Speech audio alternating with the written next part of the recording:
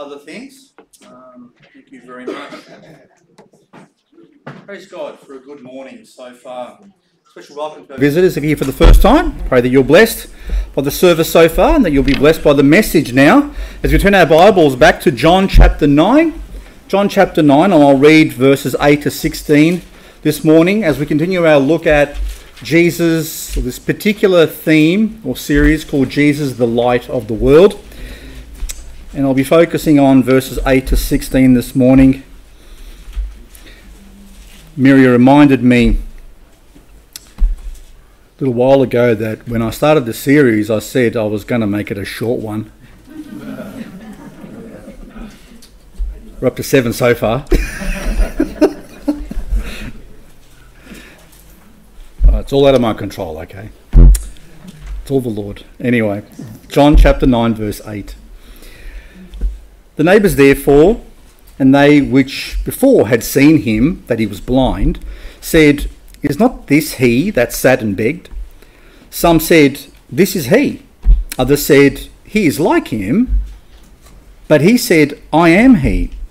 Therefore said they unto him, How were thine eyes opened?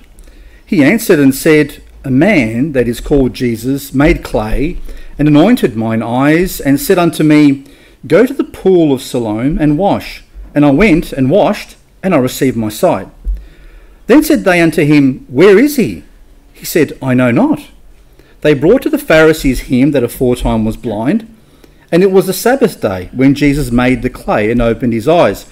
Then again the Pharisees also asked him how he had received his sight. He said unto them, He put clay upon mine eyes, and I washed, and do see. Therefore said some of the Pharisees, This man is not of God, because he keepeth not the Sabbath day. Others said, How can a man that is a sinner do such miracles? And there was a division among them. Let's go to the Lord in prayer. We'll commit this time to him. Gracious God and Heavenly Father, we do thank you for this precious time when we can be taught by you. We thank you for your precious and pure word. We thank you that we can learn from it and grow through it. And I pray that your Spirit will be our teacher and our guide today, that you would simply use me as an instrument in your hand. Father, we thank you once again for the precious salvation that we enjoy, that you have opened up our eyes to these marvelous truths that have changed us and can change every person who receives them. So we just ask for your blessing upon us today. In Jesus' name I pray. Amen. So, when a person puts their faith in Jesus Christ, the Bible says that he opens up their eyes to a whole new world of possibilities. You begin to see things that you didn't see before. And being born again is a bit like the analogy of being a baby. You know, when you're born, who remembers that? Not many of you, by the way. But when you're born, you have a new set of eyes. And they take a little bit of time, but once you open up, you can see light, but it takes a bit of time for a child to be able to focus. But when a person is born again, they begin to see new things they'd never seen before.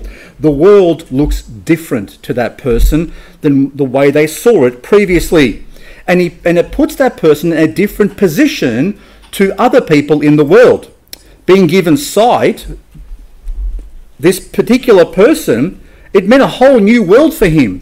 I'm not sure if you can imagine what it would have been like in those days to be blind, and the only option you had, because your parents couldn't have looked after you because they would have had to go out to work. Okay, they would have had to do things and they couldn't look after you. So the only occupation that this person knew was to beg. Okay?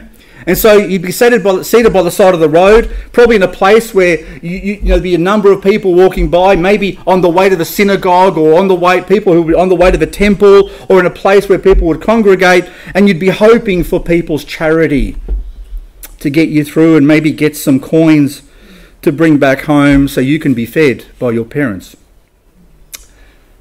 From being a beggar in the street to relying on the charity of people that he could not even see, to all of a sudden being able to see the whole world around him, would have been an extraordinary change in this person's life. Extraordinary, considering that he had never seen before. This was a whole new world. Now he could get up for himself and walk to where he wanted to without being led. He could converse with people. He could talk to people. He could recognize people as they were coming to him. He could finally put a face to a name. He could finally match the voice with who it was that was giving him charity. He could finally see his own parents for the first time. Can you imagine the change in this person's life? He might have even thought to himself, I can even work now and look after myself. The possibilities must have seemed endless for this person who had been blind his entire life and now all of a sudden could see the world around him as he never had before.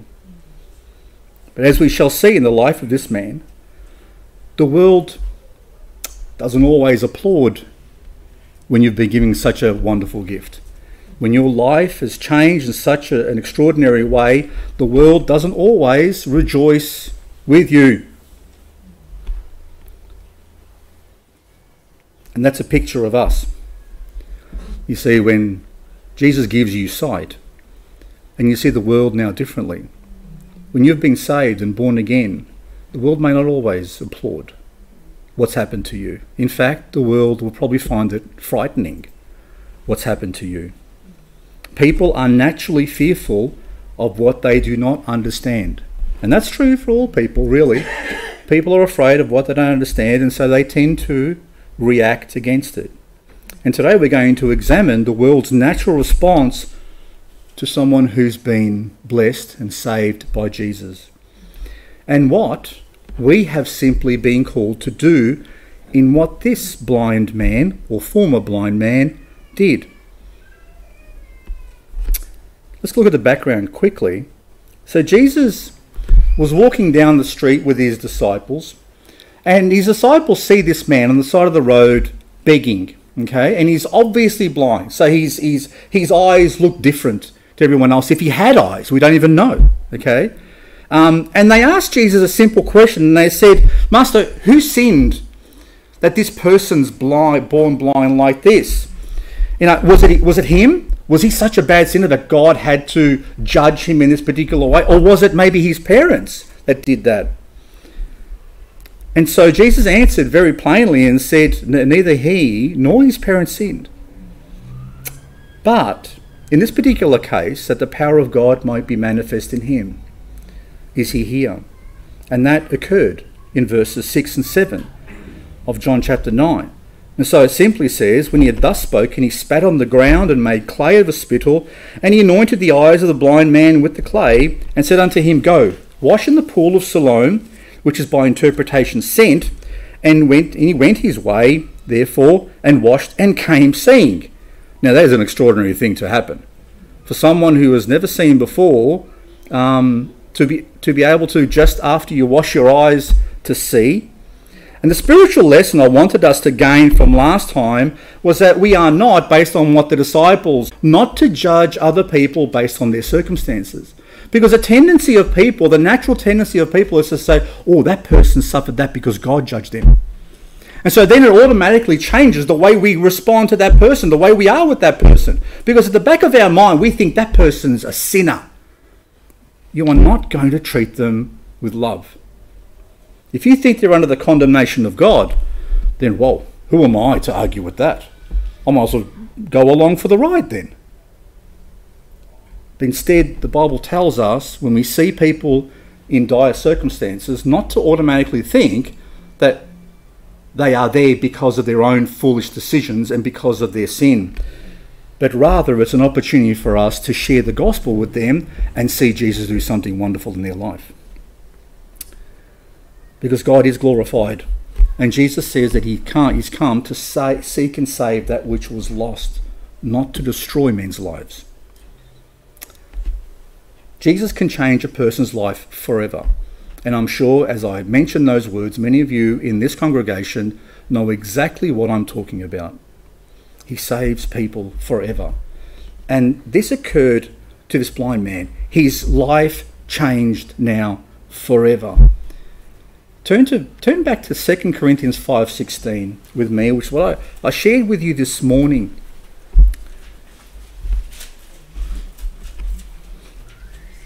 That what occurred to the blind man changed his life forever.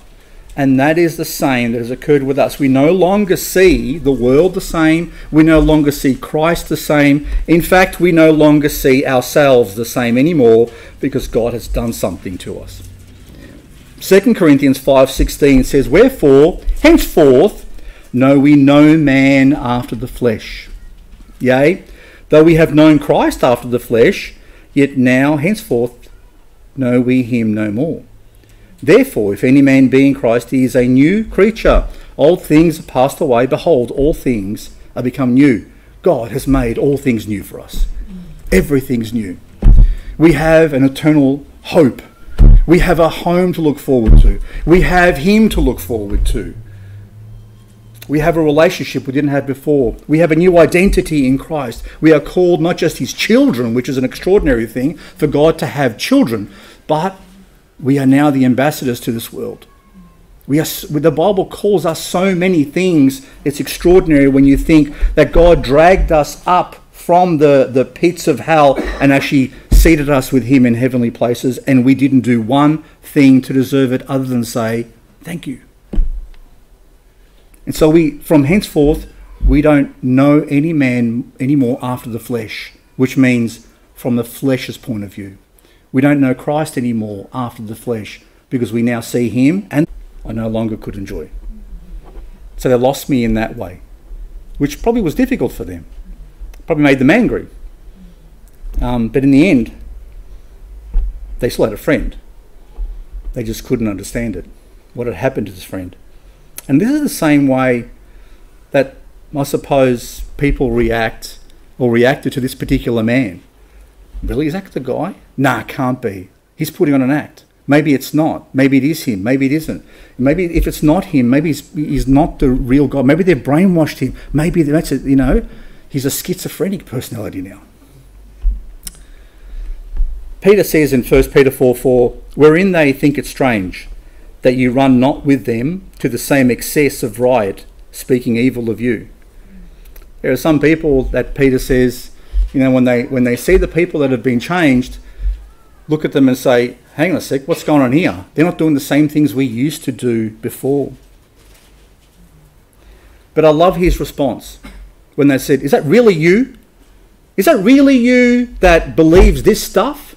Are you sure it's you? You're not brainwashed, or you're not putting on an act, or are you sort of having us on here? The man simply responded, yeah, it's me. It is me. I'm not putting on an act. I'm not brainwashed.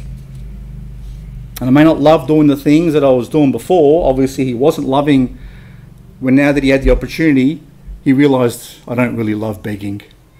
Don't like it that much. I'm going to do something different now. And verse 10 then brings the inevitable question. All right, well, if it is you, if that really is you, how? Okay, verse 10 says, "Therefore said they unto him, How were thine eyes opened? He answered and said, A man that is called Jesus made clay, and anointed mine eyes, and said unto me, Go to the pool of Siloam and wash. And I went and washed, and I received my sight. Then said they unto him, Where is he? He said, I know not." So since he testified that it was indeed him, the obvious question arose, well, how then did this happen? This extraordinary thing happened to you? How did you get your sight? And his testimony is simply the basic truth. Jesus made clay, anointed my eyes, told me to go to the pool, wash, and now I can see. I obeyed him and I've received my sight. The man told them the simple truth. He didn't add anything to his testimony. He didn't embellish his story. He didn't even know where Jesus was. And he didn't even know what Jesus looked like. But he simply said the truth. And in verse, if you go back with me to John chapter 7, verse 16.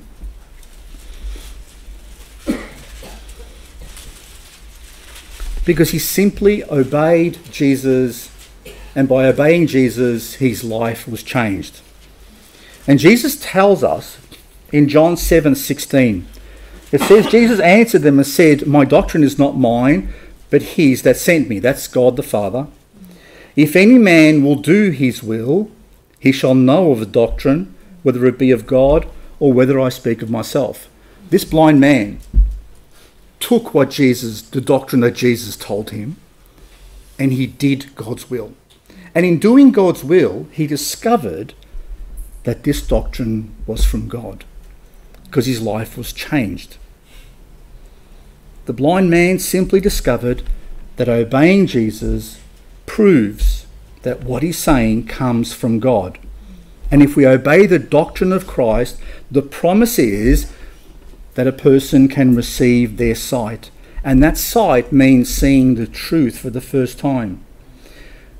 I've heard many testimonies during my life, how Jesus has changed their lives, and how they were lost and hell-bound, and now they've got a whole new life full of love, grace and hope. Some testimonies have been extraordinary. You know those testimonies I'm talking about. They were axe murderers before, and now they're all of a sudden they're preaching the gospel. People that have come from, the worst prisons in the world, people who have been involved in some of the most terrible crimes and lifestyles, who have been changed overnight. We've seen plenty of those testimonies of what Jesus can do. Not all testimonies like that though, are they? Some testimonies are one of a life lived in a godly family, where sin was not reached in excess, but where salvation was received at a young age. Now, everyone's got their own story. This guy had his story. His story was, a guy called Jesus came to me. I was blind. He told me, he anointed my eyes with some clay, told me to go and wash, now I can see. That's his testimony. It's a beautiful testimony. What about your testimony? What's Jesus done for you? Your testimony is one of the most powerful things that can lead other people to Christ, because within each testimony is the gospel. Within each testimony is the story that Jesus saves people. And that was in the testimony of this man. But I don't want you to ever feel that your testimony is inferior to other people.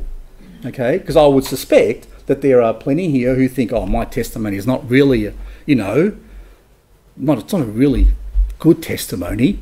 I mean, I've heard some testimonies. I've heard God changes people's lives around. They might have been drug addicts and now they're clean and they're preachers or whatever else it may be. They might be missionaries. But I haven't got a really, big testimony. My testimony is that I got saved when I was, 10 years old and never got up to too much bad things. But I've been faithfully coming to church. Maybe that's not a big testimony.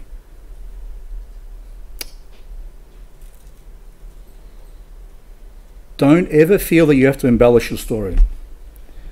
Because whenever God saves a sinner from hell to heaven, whenever God takes a lost person and makes them his child, that is the greatest miracle that can ever be. All the other things that we see in this world, nothing ever compares to one soul that is saved for the glory of God. Don't ever think that your testimony is not important. Because if God saved you through Jesus Christ, then that is a wonderful story. And that's a story worth sharing with people around you. When people see the change in you, it will lead them to ask the question, how? Why are you different? You used to be begging on the side of a road. How is it you're walking down the street with me now? How is it that your life is changed? If they don't recognise you, good. Tell them why. Let your testimony shine, because that's the purpose of a testimony. And if you don't behave differently to what you were before, then it may mean you're putting on an act. Don't put on an act. Don't embellish your story. Don't hide your story. Obey the Lord and let your faith be seen. And so these people who had seen and known this particular person, and he's told them, yeah, it's me, are in a world of confusion. How on earth can this guy be seeing when we've known him for this long and he's obviously been blind? So what they do is they bring him to the Pharisees. Let's bring him to the priests. Let them examine him and let them make up their mind. Maybe they can shed some light on this sort of stuff for us and tell us whether this is a con, whether it's a hoax, whether it's some magic act or something like that. So they bring him to the Pharisees. So look at verse 13. It says, and they brought to the Pharisees him that aforetime was blind. And it was a Sabbath day when Jesus made the clay and opened his eyes. Then again the Pharisees also asked him how he had received his sight. He said unto them, he put clay upon mine eyes, and I washed, and do see. Notice this is the same story over and over and over again. Pay attention, though, particularly, because it says that he didn't go to the Pharisees. It wasn't his choice. It says they brought him to the Pharisees because they wanted the answers from them. Surely these are the bright sparks. These are the guys who've got the authority. They know all the scriptures. Maybe they can answer what's actually happened over here. It wasn't his choice, but he went anyway. You know, there was a law in the Old Testament that said if you had leprosy and you were cured of leprosy, that you had to then present yourself to the priest who was authorized to look you up and down, to check you out, and he had all the rules and regulations in place where he could say, actually, this person is clear. And then he can declare you clean. A bit like being COVID negative. Huh? You have a little test. And Jesus had done this even before. So just go to Matthew chapter 8, verse 3 with me, because Jesus obeyed the law. Inasmuch as the law was properly interpreted, Jesus actually followed all the commands of God.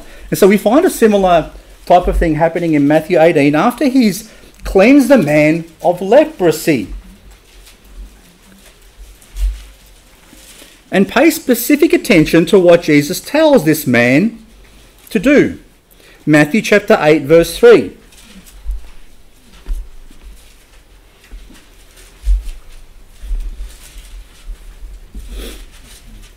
So it says there, and Jesus put forth his hand and touched him, saying, I will, be thou clean.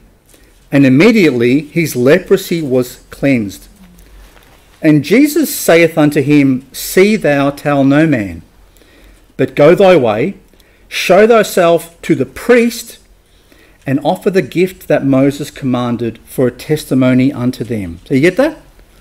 Okay, so go and get yourself checked out by the priest, which is a bit like saying go to the doctor and get yourself checked out and get a clean bill of health from the priest, and then obey what the Bible tells us in the Old Testament, which is offer a gift, okay, of sacrifice to God as a result. And so notice he finishes it with, as a testimony to them, because this man also would have had his own story. There would have been other people who have known this man as a leper, and all of a sudden, Jesus, he's now come back clean. And so his testimony will be to other people when they say, how is it that your leprosy is gone? And he would say, this guy called Jesus touched me, and he said, will you be clean? And I said, yeah. I said, could you please clear me of this? And he said, yes, I'm willing. And he simply touched me, and now I'm clean. And so he says, go and get yourself checked out, go and get it verified, go and actually offer a sacrifice, and let it be as a testimony to them. This is in stark contrast to some of the nonsense we see with faith healers today, where people don't get checked out by their doctors, where they're not verified. Okay? It's a very different scenario to what we see with these faith. Naturally cause division between people. Why? Not because he purposely does it, but because simply, how do you respond to what he does? How do you respond to what he says? And there are some people who are going to accept what he says, and there are other people who are going to say, he's a sinner. I'm not going to follow him. And that naturally causes division. That's why he says there are going to be people within families. He's going to cause division within families. Not because he wants division, but because it naturally comes about. And so some of them said, this man is not of God. And others said, how can a sinner possibly do this sort of stuff? So that there was a division among them. Maybe those ones who said, how can this be, were maybe the only ones who had some honesty left within them, who were willing to question their own belief system that they had created. They were at least willing to question their religion or the interpretation of God's laws. And I suspect, in a way, this is exactly what the Lord wanted to happen. You know, I said he loves to do it on the Sabbath. Maybe he wants that. Maybe he wanted them to question their interpretation of God's word, of God's laws, and then bring to a head and force them to ask the question about themselves. He wanted them to question their own silly rules, which had really they had used and corrupted to actually deny the word of God itself. Jesus is an enigma in so many ways. He's difficult to understand, but he's obviously so clear in his teaching. He's seemingly impossible to identify, but he's so clearly from God by the things that he teaches and by the miracles that he does, that no one can deny him. Why did Jesus heal a blind man on a Sabbath? What big lesson can we take from this whole picture here? Well, as a blind man, as a crippled man, as a man with a withered hand, what rest does that person have in life? I'm not sure if any of you have lived with someone who has a disability in life, a serious disability. What rest does that person have in life without needing other people to help them?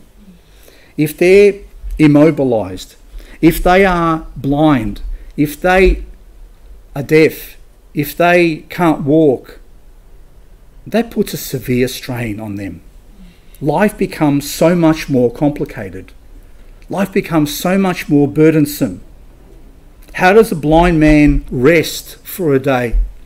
How? Without relying on other people, in a sense.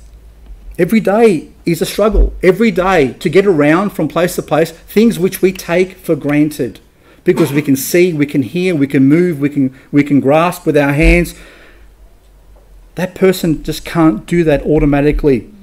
One particular thing we might do in 5 minutes might take them 50 minutes. Every day can become a struggle, a labour. Every day for a crippled man is burdensome. How do you go to the bathroom? How do you eat? What can you do? How does a man with a withered hand live with one hand? There's great difficulty sometimes.